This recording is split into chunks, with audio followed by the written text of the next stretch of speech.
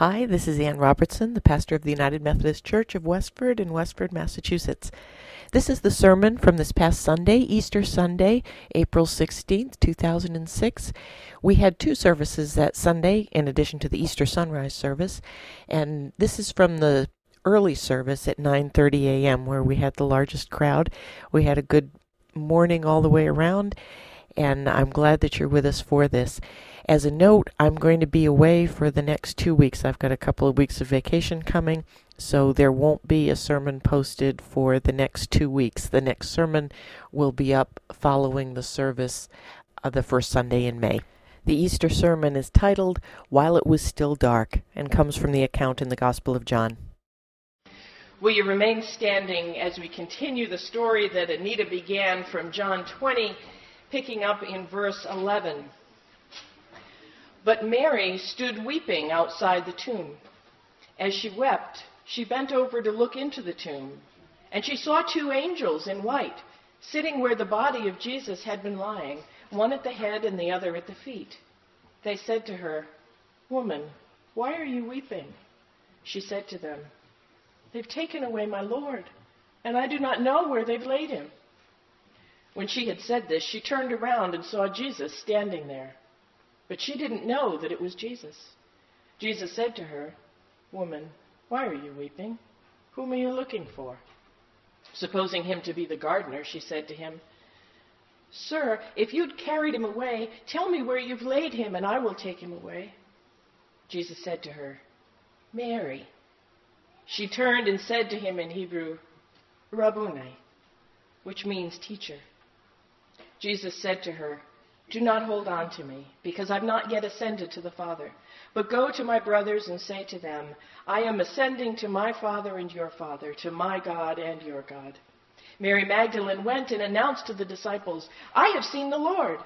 And she told them that he had said these things to her. This is the word of God for the people of God. Thanks be to God. You may be seated. For those of us who practice the Christian faith, resurrection is the central monumental event in history. Whether you're the type of Christian that looks at it as historical reality, as I do, or the type of Christian that sees it only as spiritual truth, for all of us, resurrection is the absolute center. Of course, it was the central message for the disciples as well. And the story is recorded in all four of the Gospels. But to say that all four report it isn't to say that all four tell it the same way. The Gospel of John has a number of differences in it, and one of those in particular I think is helpful for us to think about. Matthew, Mark, and Luke all report that some variety of people went to the tomb early on the first day of the week. Matthew and Luke say it was at dawn. Mark says it was early, but notes that while the sun had risen. John alone notes that Mary Magdalene went to the tomb while it was still dark. Now, if you're really worried about that sort of thing, you can say that Mary went early and others came later. But I think if you do that, we'd be missing at least part of the point that John wants to convey. Of all the gospel writers, John is the deep one. John's the philosopher. He's got a highly symbolic and multi-layered gospel.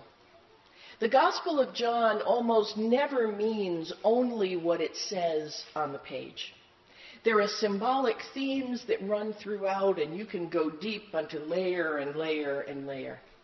John's Gospel was written much later than the other three, and there are some who say that Matthew, Mark, and Luke were written to tell the story of Jesus' life and what happened, and that John wrote much later to tell people who knew Matthew, Mark, and Luke what it all meant, that it was sort of a commentary on Jesus' life. One of the key themes that runs through the Gospel of John is the theme of light and of darkness. It's introduced in the very first paragraph of the Gospel. John 1, verses 3 to 5 reads, "What has come into being in him was life, and that life was the light of all people. The light shines in the darkness, and the darkness did not overcome it." After setting that up in the first paragraph, I don't think it's any accident that we have the light-dark theme appearing again here at the end. I don't think that John just forgot whether the sun was up or not when Mary went. And I don't think it's a mere historical rendering of when Mary showed up at the tomb. If Mark is saying it's dark, he means you bump into things because you can't see. But when John says it's dark, he means much more than physical darkness. The last time we saw Mary Magdalene in John's Gospel, she was standing at the foot of the cross as Jesus died. Now, if you want to start talking about whether Jesus and Mary were married, you're going to have to come back for the Da Vinci Code class I'm going to do in May. But whatever else, from the Gospels, it's clear that they were very, very close. She's there at the cross with Jesus' mother, Jesus' aunt, and John. She's the first one to the tomb. She's the first to see Jesus after the resurrection. She's not on the fringe of Jesus' followers, which means that for Mary, as much as for any of Jesus' disciples, the previous days have been dark indeed. She was there at the darkest of them. She watched him die, which all of the other disciples but John couldn't do. It was horrible. It was brutal. He died as a criminal. And she watched. And that's about as dark as it gets in the human soul. And when she comes to the tomb on the first day of the week, it is still dark. She's still deep in the grief and the horror and the disbelief of what's happened. The sun could have been shining brightly. It wouldn't matter. For her, it was dark, dark, dark. But I think John wants to say more than just indicating that Mary hadn't had a very good weekend. His theme from the beginning is that Jesus is the light of the world, and no amount of darkness can snuff that out. What he's showing, I think, is how Mary lives out that hope and what happens as a result. What's interesting to me is that not one of the Gospels tells us of the actual resurrection. Nobody records blinding flashes of light, earthquakes, visions, glowing rocks, none of that stuff. What they do report is the discovery of an empty tomb. Nobody tells about the event itself. Here's this huge central event, and nobody sees it. Even though Jesus' birth was ignored by the masses, there were still angels singing to shepherds, there were signs in the night sky that foreign astrologers could read, and there was a king mad enough about a possible usurper that he ordered the massacre of all the babies in Bethlehem. But nobody at all gets tipped off about the resurrection in any of those stories. It just happens sometime during the night, while it was still dark. And nobody knew until Mary went and looked. Spiritually, I think this is our hope. I don't know about you, but I've had some very, very dark times in my life. And when it's dark and you can't see what's going on around you because there's too much grief and pain and doubt, that's the time that we're tempted to ditch God and maybe even our own God-given lives. I've had friends that have done that. Believing that God's not ever going to do anything to help us, believing that God doesn't really give a flip about what happens to us. It's easy just to pull the covers up over our heads and give up. But Mary has something to teach us in those times. She went to the tomb while it was still dark.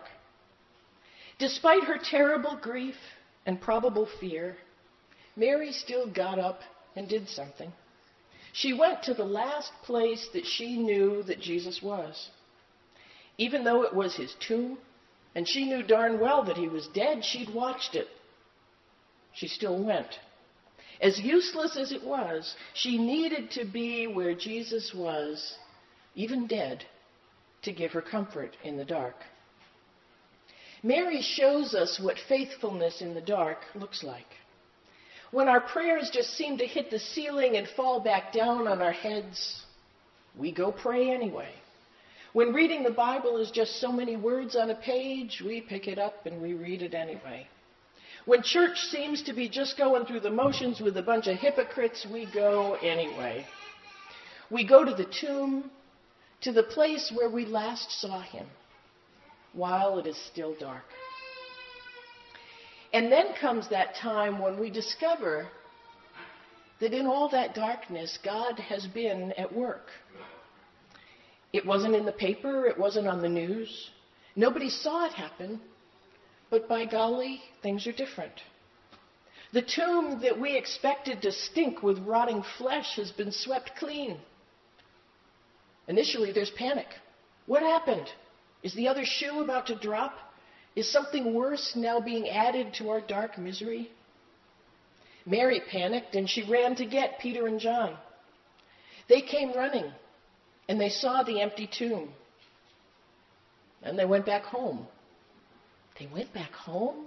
Is this a guy thing? I don't know.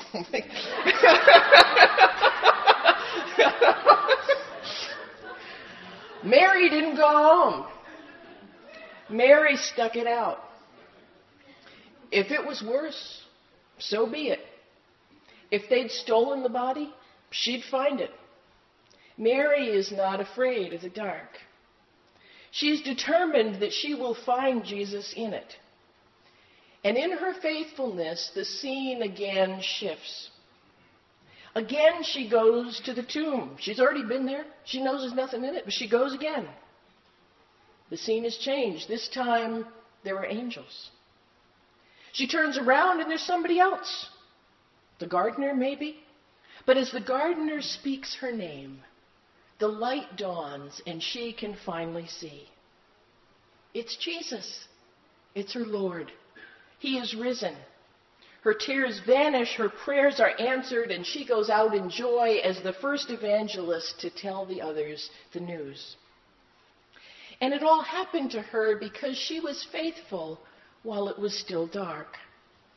No matter how bleak and completely impossible the situation looked, she went back to be with Jesus. Even when he wasn't there, she stayed, unwilling to take his absence as an answer.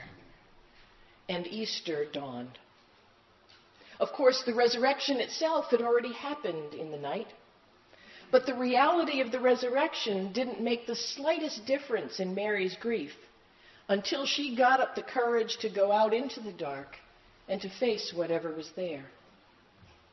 Christian life is like that. We meet Jesus at some point, some earlier, some later. We enjoy life with him, the food he provides, the healing, the teaching, the acceptance of us as we are. But then there comes a time when it seems to all go up in smoke, and we question everything. Our spiritual lives are dry, life hits us hard, and Jesus seems just plain dead and helpless. There's no point, we think. It's over. He wasn't what I thought he was. He can't save me after all. He couldn't even save himself. And darkness descends. In those times, listen to the witness of Mary. So what? He's my Lord, dead or alive. If a tomb is where I must go to be with him, then to a tomb I will go. And you go and you weep and you fear that it's gotten even worse. But then, out of the dark, someone calls your name. And you know it. You know the voice. He's alive. The stone is rolled away. The dawn has come. The light shines in the darkness, and the darkness has not overcome it. It cannot overcome it. It never has, and it never will. Life and light make the whole world new. But that Easter experience comes from being faithful in the dark. Thomas, one of the other disciples, heard the news, but there was still no Easter for him because he didn't believe it. He didn't really believe that the darkness could not overcome the light. Easter didn't come for Thomas until a week later, when Jesus showed up and allowed this man that we've come to call Doubting Thomas to stick his fingers in Jesus' wounds. Only then does Thomas acknowledge the reality of Easter. Jesus says to him, Have you believed because you've seen me? Blessed are those who have not seen me and yet have come to believe. And so what about you? Is it still dark in your life? Dark times come to everyone, even Jesus. Darkness is not a sign that you have no faith. Darkness is the opportunity to show your faith, as Mary did. Darkness is the time to get up and to face those fears head on, to go to the tomb. It's the time to recognize that Easter has already happened in the dark. When everybody was depressed and thought the work of God was a sham, God was doing the greatest work of all. So get up and go to the tomb. It's empty. He is alive, and if you stick it out, he will speak your name. The light shines in the darkness, and the darkness has not overcome it. What about you? Who are you in this story? Are you Peter and John who come running to see and then just go home without having met Jesus? Are you Thomas, who simply refuses to believe the news and remains in the dark? Are you Mary, who refuses to let Jesus get away from her and is the very first to know the joy of Easter morning? God's action was the same for all of them. The resurrection happened and was there for any of them to experience. It wasn't the actions of Jesus that were different. It was the response of Jesus' followers that determined whether the joy of Easter came early and immediately or late. He is alive. The darkness has vanished. The stone has rolled away. What are you going to do about it? Amen. Thanks for subscribing to Spirit Walker Sermons. If you're ever in the area, stop in for worship at 9:30 a.m. on Sunday mornings at 10 Church Street in Westford, Massachusetts. I'd love to have you stop by my website at www.annrobertson.com, where you can also subscribe to a weekly devotion, which you can receive either as an email or a podcast. I'd love to hear from you via email at ann@annrobertson.com. Thanks again for subscribing, and I hope your week is filled with God's blessings.